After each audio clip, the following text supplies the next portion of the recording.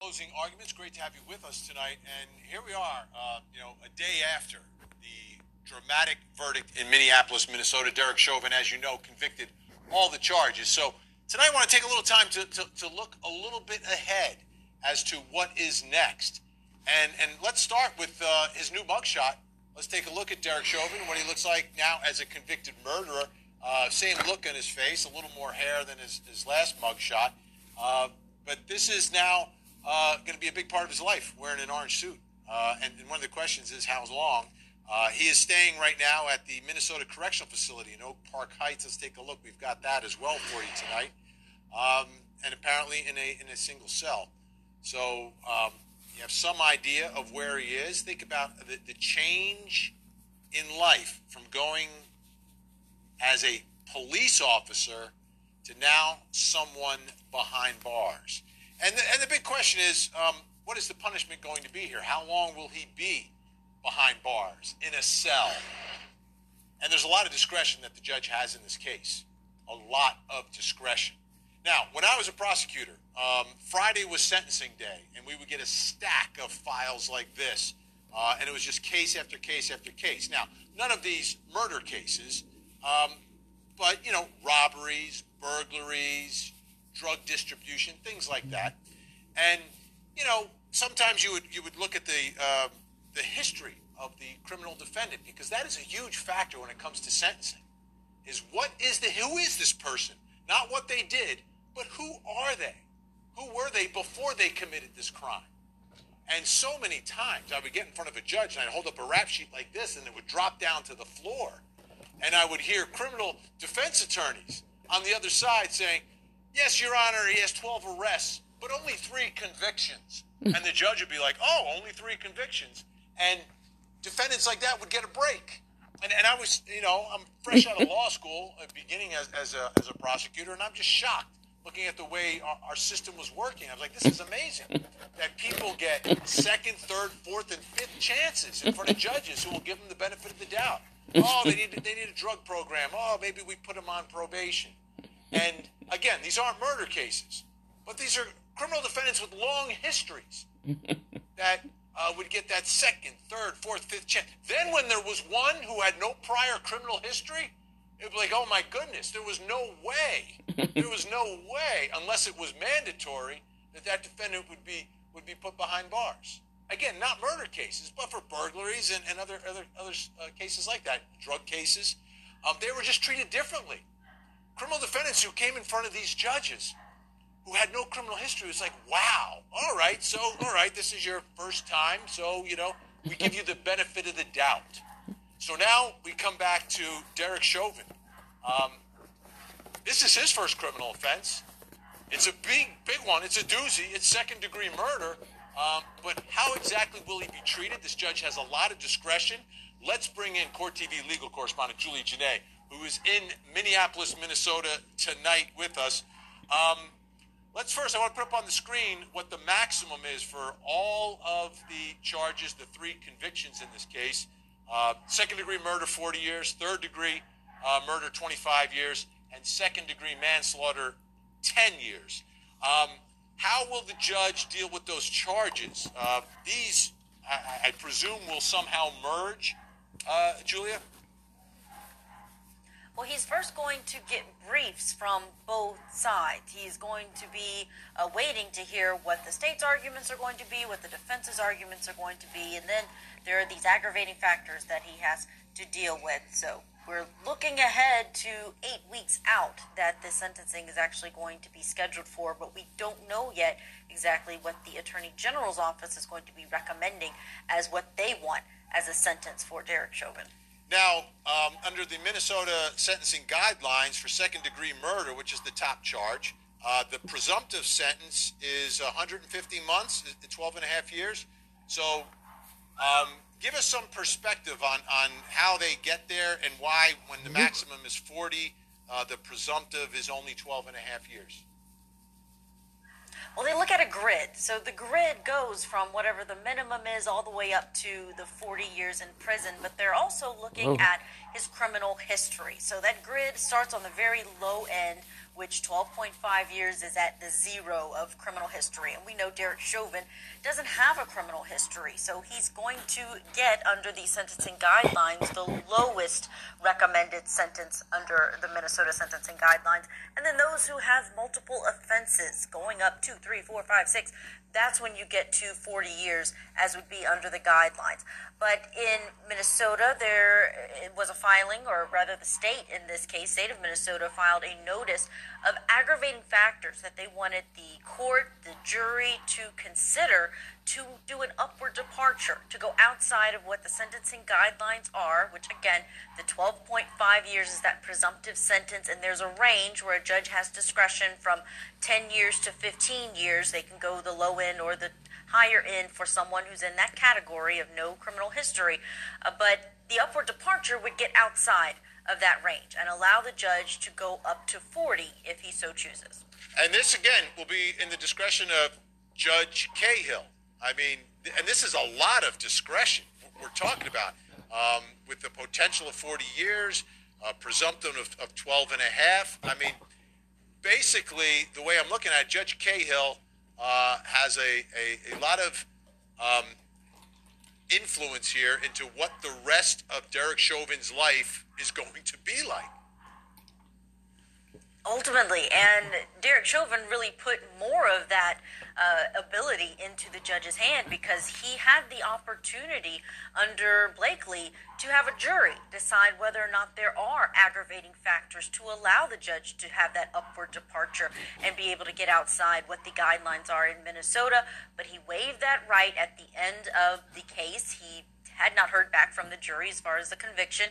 He waived his right to a jury deciding those aggravating factors. So it's going to be up to the judge on whether or not, first of all, he can even make that upward departure because the aggravating factors exist, and what the actual final sentence is going to be. And we took a look at his cell at the Minnesota Correctional Facility in Oak Park Heights. So, I mean, this is a police officer behind bars. Have they given us any information about whether he'll have interaction with other inmates? He's in what's called administrative segregation. And this facility that he's in, the Oak Park Heights Correctional Facility, is one of the most secure in Minneapolis, and the unit that he's in is the most secure. So he's in a maximum security facility, the only one in the state, and he is outside of the general population of that prison. He does not interact with any other inmates, and people who are put in this kind of custody are there because there is a safety concern related to them. And, you know, I look at that, you know, it's two ways. It's almost like being on death row. Death row, they're segregated. They don't have that type of interaction. And for many inmates, they want to have that interaction because they're still living a life. It's a different life than you and I, but it's a life where they can socialize and do things. But for Derek Chauvin, I don't think he wants that. As being Derek Chauvin, the man who murdered George Floyd, I don't think you want to be in the general population inside the prison. Not right now, at least. You know, we don't know how long that type of security is going to last. He is there awaiting sentencing. I don't know if that's going to be where he is ultimately going to serve out his sentence. In some states, the Department of Corrections makes a decision on where that person ultimately serves out their time. But in this case, and for right now, as far as we know, he's in that facility, and that's the one that he was transferred to when he was first charged, because he was in a jail, the Hennepin County Jail, and then for his security, he was transferred to a prison, which we typically only see in people who are already convicted. Even awaiting sentencing, people typically stay inside the jail until they are fully sentenced and then transferred, but because of that security at that correctional facility, that's where he is. Yeah, and jails are a mishmash. I mean, because you've got a mixture of low-level offenders and people who are awaiting disposition of their cases. So you could have murderers and folks can, charged with DUI. It's such a mixture inside jails. Now, there was an original plea deal that we heard about, and one of the conditions was he wanted to serve his time in federal prison, but did not, but wanted to make sure that the feds would not go after him, but serve his state time in federal prison. Am I remembering that right? that third-degree plea deal, third-degree murder that he was going to cop to back in May, June of 2020, right after this happened. This was going on between the prosecution here locally in Minneapolis and the attorney representing Derek Chauvin at the time. And ultimately, they came to an agreement, according to those sources who were close to the matter. They said that he was going to take that third degree and accept 10 years in prison, but he wanted to make sure that that federal investigation was going to be included. And at the time, Attorney General William Barr said, no, that's not something that we're going to agree to. And ultimately, the case continued on to the point that it is now. He's convicted of that top count of second-degree unintentional murder. Yeah, looking at that now, that was a good deal. All right, let's bring our special guests into our conversation tonight. Joining us tonight, Judge Gino Brogdon and wrongful death attorney and the co-counsel for the families of Trayvon Martin and Andre Hill, Natalie Jackson is with us as well. Great to see you both. All right, got to start with the judge tonight, Natalie. Sorry, got to start with the judge. I defer to Judge Brogdon. Judge, this is a lot of discretion for Judge Cahill when it comes to upward departure. Up to 40 years, a presumptive of 12 and a half. You've got a criminal defendant with no prior history. And you've got the world watching and waiting as to what he's going to do. Put us in his shoes. How much pressure is on the judge now? It is immeasurable, Vinny, the pressure on this judge. One of the most difficult parts of being a trial judge is sentencing, because the general purpose of sentencing is punishment and deterrence. But how do you know whether 40 years, 70 years, which one is more just? And if it was that simple, the judge could simply do the math. The reality is that litany of factors that you just read or spilled out in terms of the world watching, it makes it very public. I don't know if this judge is elected, but if he is like I was, and he's elected every 4 or 6 years, he's also got to think about a personal backlash in that way. Now, he's got to also take into consideration the pre-sentence reports from the prosecution and the defense. Now, if the prosecution asks for the maximum, that is 75 years, 40, 25, and 10, it gives the judge a little bit of breathing room as to why he upgrades the sentence. But if the prosecution recommends less, which I don't think is very likely, it would be tough to go beyond what the prosecution recommends. There's a world of pressure on the judge, and I'm sure he's feeling it, even as we see him in this camera. Natalie, I know you represent a lot of victims, and I know that George Floyd's family, they want the maximum. They absolutely want the maximum. It's a murder conviction. They saw the murder happen. It's recorded. The world saw it.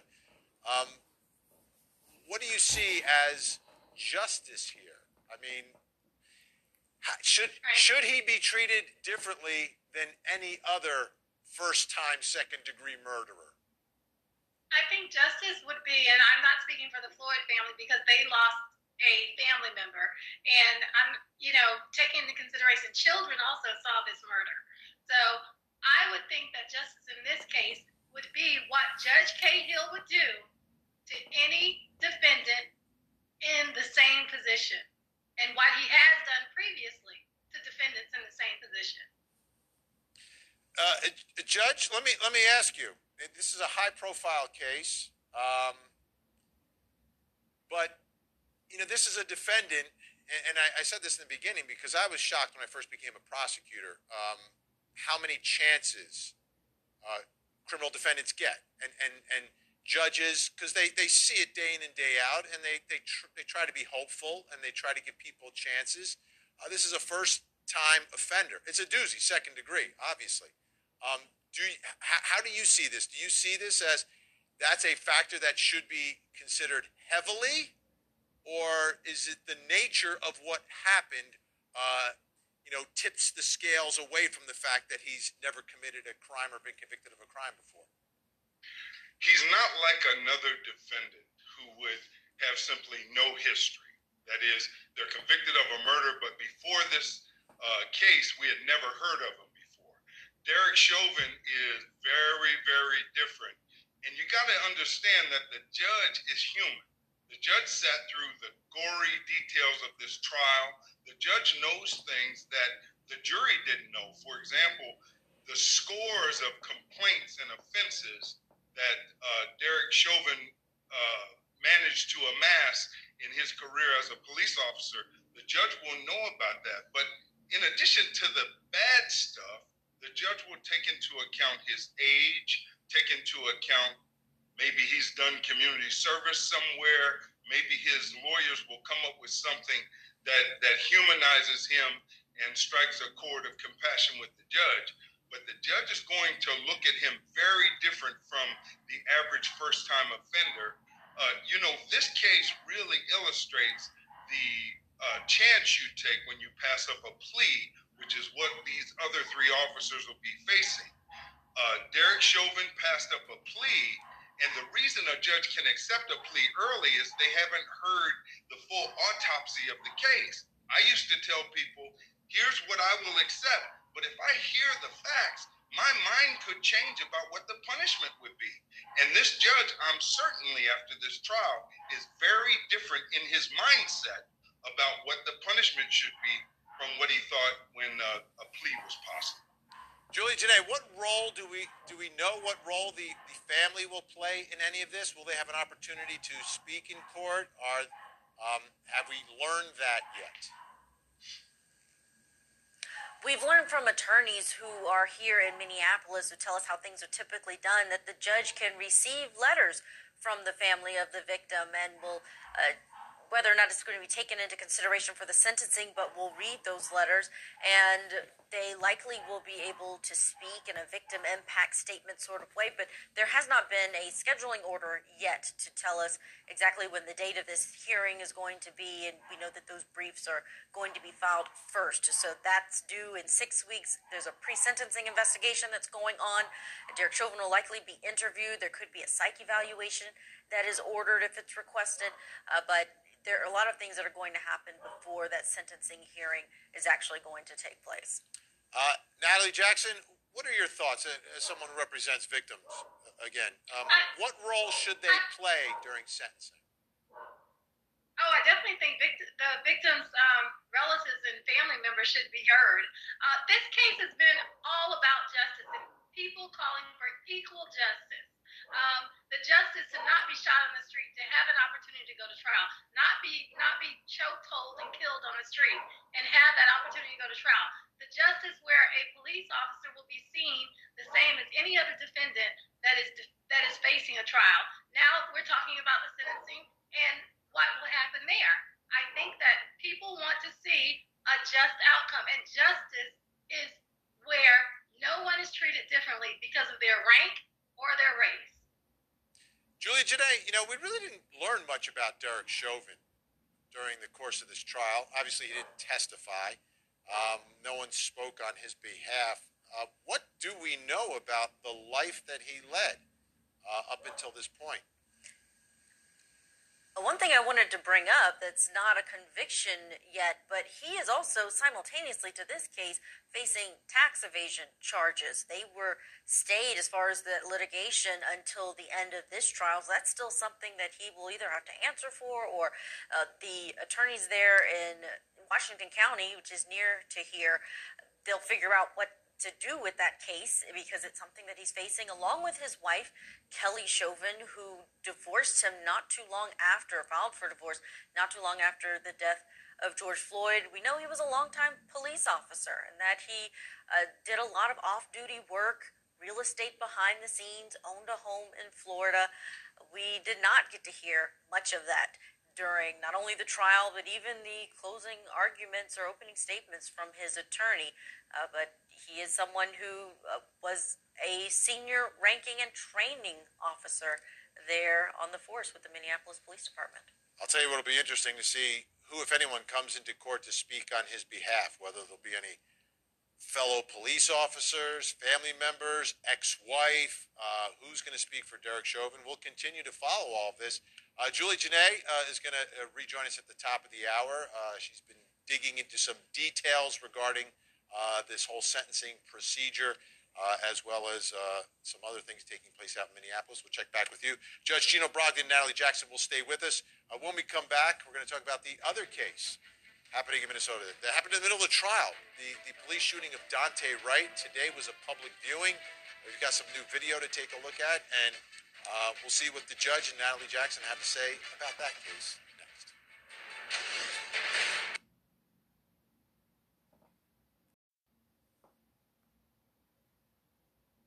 Derek Chauvin is in solitary confinement tonight, awaiting sentencing for the murder of George Floyd. The former Minneapolis police officer was convicted this past Tuesday. After the verdict, the prosecution team sat down with us, including lead prosecutor, Minnesota Attorney General Keith Ellison.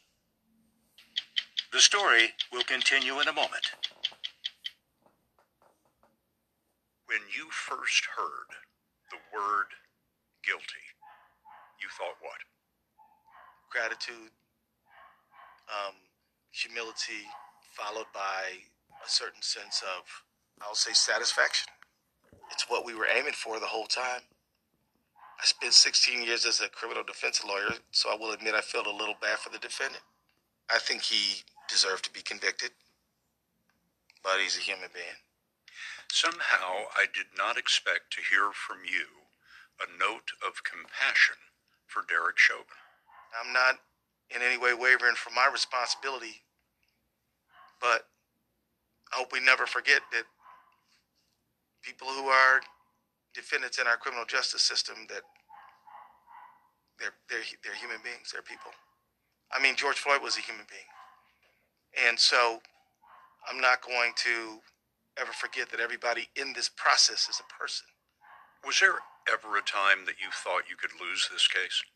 I was never convinced we were going to win this case until we heard the verdicts of guilty. I remember what happened in the Rodney King case when I was a pretty young man, a young lawyer. And I remember how devastated I felt when I heard that the jury acquitted those officers.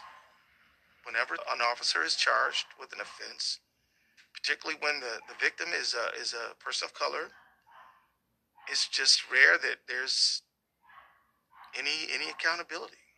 And so there was every moment of this case, I thought, what are we missing? What haven't we done? 57-year-old Keith Ellison represented Minneapolis in Congress. He became Attorney General in 2019. In the Chauvin case, the governor passed over the local county attorney in favor of Ellison to give the prosecution independence. Ellison's team of 14 attorneys worked 11 months to explain 9 minutes and 29 seconds. We never thought we could play the video and sit down. We always knew we had to put on a full case and act as if we didn't have a video. We made sure that the witnesses could carry it. Officer Chauvin. There were 45 witnesses over 3 weeks, including the Minneapolis Chief of Police. It is not part of our training, and it is certainly not part of our ethics or our values. And a leading authority on the complexities of a simple breath. That's the moment the life goes out of his body. Which witness sealed this case for you? I think it was Mr. McMillan. You swear or affirm the penalty of perjury? 61-year-old guy, didn't know George Floyd, and he came in there and he cried on the witness stand. Oh my. Charles McMillan was among those witnesses who could plainly see the humanity that never seemed to register in the eyes of Derek Chauvin. As you looked on the faces of the 12 jurors during the more difficult eyewitness testimony, what did you see in their faces? Jerry Blackwell and Steve Slisher presented the case.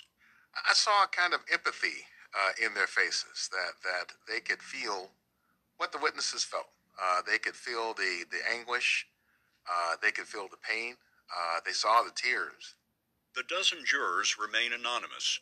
Socially distanced from one another, they were never seen on camera. They were bright, and they were taking their responsibilities very seriously. And you could see that throughout the entire trial. They were leaned forward, engaged. Taking notes, lots of notes. Furiously taking notes. Several jurors had advanced degrees. One was a registered nurse. They were overwhelmingly under the age of 40, which was unique. Half were white, half people of color. Two, what I would call traditional African Americans, people like me. There were two African immigrants. There were two folks who were mixed race, who had, I think, an African descendant parent and a white parent. And then the white jurors were very diverse too. Some of them were working class. Others were very highly educated folks. Use your common sense. The identity of the jurors is one of two mysteries of the trial. The other is the motive for the murder. Was this a hate crime? I wouldn't call it that, because hate crimes are crimes where there's an explicit motive and of bias. We don't have any evidence that Derek Chauvin factored in George Floyd's race as he did what he did. You could have charged him with a hate crime under Minnesota law, and you chose not to. Could have, but we only charged those crimes that we had evidence that we could put in front of a jury to prove. If we'd have had a witness that told us that Derek Chauvin made a racial reference, we might have charged him with a hate crime. But I would have needed a witness to say that on the stand. We didn't have it, so we didn't do it. The whole world sees this as a white officer killing a black man because he is black. And you're telling me that there's no evidence to support that? In our society, there is a social norm that killing certain kinds of people is more tolerable than other kinds of people.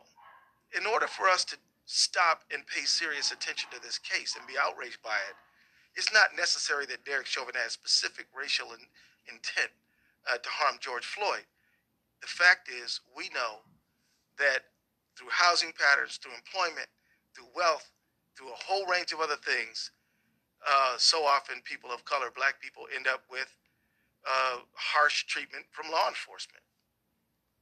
And other folks doing the exact same thing just don't. If an officer doesn't throw a white neurologist in Eden Prairie, Minnesota to the ground and doesn't sit on top of his neck, is he doing it because this is a fellow white brother? No, he's doing it because he thinks this is an important person, and if I treat them badly, somebody's going to ask me about this. This person probably has lawyers. He probably knows the governor. He probably knows he has connections. I can look at the way he's dressed and the way he talks that he's probably, quote unquote, somebody. And so that's really what it's about. Why would this officer assault George Floyd? Well, that's a question we've spent a lot of time asking ourselves. And all we could come up with is what we could divine from his body language and his demeanor. And what we saw is that the crowd was demanding that he get up and that he was staring right back at them defiantly.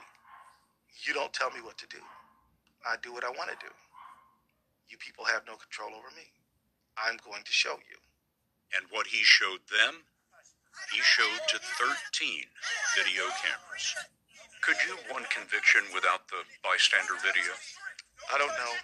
If it was just the witnesses' statements, I have to say to you that I think it was an indispensable piece of this case. The first public statement that the Minneapolis Police Department made hours after Mr. Floyd was killed, right, was that the police had been involved and someone had died of a medical emergency. Do you think we ever would have known the truth without the video? You know, I have real doubts that we ever would. Why would Derek Chauvin commit murder or even assault if he knew he was being recorded? I think that if he looks at history, he has every reason to believe that he would never be held accountable. There had never been anyone in Minnesota any police officer convicted of second-degree murder in the history of our state. So this was precedent-setting in that way. So history was on his side. Does George Floyd bear any responsibility, in your view, for what happened that day? No, he doesn't. Take a seat. Man. You need to take a seat right now. If he'd gotten in the car, he'd be alive today. The fact is that police officers are paid and trained to deal with people who are having problems. And if they're allowed to use deadly force on people who are just having a bad day, then we're going to be in a very, very lethal situation. We need officers who have the judgment and the ability to discern what somebody is going through so that people survive these encounters. George Floyd was not armed. He never threatened a soul. He never struck out against anybody. He did everything the officer said, except he had claustrophobia and anxiety and couldn't bring himself to get in that car. How could Chauvin justify being on him 3 minutes after he had no pulse? How can he justify not rendering CPR? How can he justify not heeding George Floyd's 27 requests to be able to breathe? I can't breathe, he said 27 times. How can he just ignore that? So I'm hard-pressed to find how George Floyd bears responsibility for what happened here. And if you look at the totality of the circumstances. Jerry Blackwell and Steve Slisher presented the closing arguments, but they're not career prosecutors. They were recruited by the Attorney General from big law firms because of their talent. Both volunteered to work this case for free. It meant a lot to me personally. I mean, I have had my own experiences of being stopped by the police for no reason, being harassed for no reason, and I wanted to do my part just as a citizen to say that the rule of law matters. What does this verdict change? Does it change anything? Well, we won't know, right? We're in the middle of history right now. And so that's yet to be seen. But the rest of it is really up to the world, whether it changes, what it changes, to what extent. We're in the middle of this story. I don't think that there are any inevitabilities in it because we don't make progress on the wheels of inevitability. In fact, I think progress rolls like a brick. And so each one has to be flipped each time. So when people talk about inflection points and so on, I'm not really a subscriber to inflection points. There's no reason to believe that things are easier going forward than they were to get here. And I think we have to make a consistent effort every day to protect the vulnerable and then to work to reform ourselves, which if we don't do, there won't be any lasting change anyway, if each person doesn't work to make the change. 3 other former officers will go on trial together in August. 45-year-old Derek Chauvin will be sentenced by the judge in mid-June. George Floyd's family can make a statement at that hearing, and so could Chauvin if he chooses. He faces a maximum of 40 years. A maximum sentence would send what kind of message?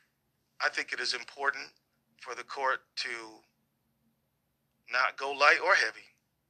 I don't know if it's right for a judge to send a message through a sentence, because the sentence should be tailored to the offense, tailored to the circumstances of the case. Look, the state never wanted revenge against Derek Chauvin. We just wanted accountability.